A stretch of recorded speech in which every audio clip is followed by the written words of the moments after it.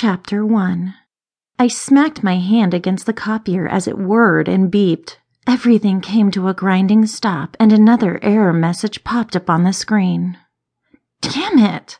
The supply room was hot and my hair had lost its bounce hours ago. By now, it had probably become a flat, ratty mess. A bead of sweat trickled down the back of my neck and disappeared below my collar. There went my idea of looking halfway decent during happy hour, which thankfully started in a little over an hour. I might not look good, but I damn well could get happy. I was this close to kicking the stupid machine. It had already run out of paper twice, left ink smudges all over my fingers, and forced me to print it out again. Now that I had to scan everything I had copied, it was jammed and refused to spit out the copies I needed. It looked like I'd never get them scanned and sent to the law firm before it closed. Miss Oliver had been very adamant that it be done before 4 this afternoon. I had 5 minutes left. A nervous tremor ran through me at the thought of disappointing her. It seemed like I'd been doing that a lot lately. As if I needed a reminder, the error message popped up again. Son of a... I jerked one of the many side doors open and peered into the inner workings. I didn't see any trapped papers or torn bits from when I'd yanked a handful out earlier. Listen, you sorry piece of shit! Before I could get too geared up and really tell the copier what I thought of it, my best friend rounded the corner. Calm down and let me take a look. Alfie's cheeks puffed out as he mopped sweat off his brow. Why is it so damn hot up here all the time? Miss Oliver was cold, so she turned the thermostat up after lunch. I hated when she did that, because I usually suffered. Alfie made a noise of indignation as I held up my hands in surrender.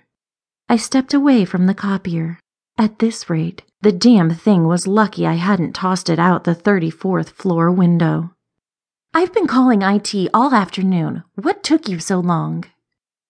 Alfie glanced at me over his shoulder, then rolled his pretty blue eyes playfully. Listen, sweetie, I may be your best bitch, but there are other people in this building who can't work a copier, or a computer, a phone, or a vibrator for that matter. That made me laugh. Here's the problem. He held up a chunk of paper with a warped staple dangling from it. This was stuck in the little feet here, and when the paper tried to go through, it got caught and jammed. He probably pointed at the area, but I wasn't really paying attention anymore. Instead, I sagged against the doorway and breathed a sigh of relief. I might actually get those copies scanned and sent over before Miss Oliver realized I was behind schedule after all. Then, as if on cue, I heard the Wicked Witch of the West music in my head. In fact, that was the ringtone I'd set for her. You know the one, don't you? Alfie and I shared a panicked look as we realized my phone was no longer on vibrate. It was actually ringing out loud. Oh, shit! I darted out of the supply room and ran for my desk. I suppose I wasn't fast enough because the phone went silent and my boss's door creaked open a few inches. From the corner of my eye, I saw Alfie's tall frame dart toward the elevators. You're on your own, he whispered loudly as he hauled his cute ass toward the elevator. Don't forget the first round is on me tonight. The little chicken shit. Holly. There was so much ice in that one word. It sent chills racing down my spine. Swallowing the lump in my throat, I moved toward my boss's office on stiff legs. The week had been a long, hard one.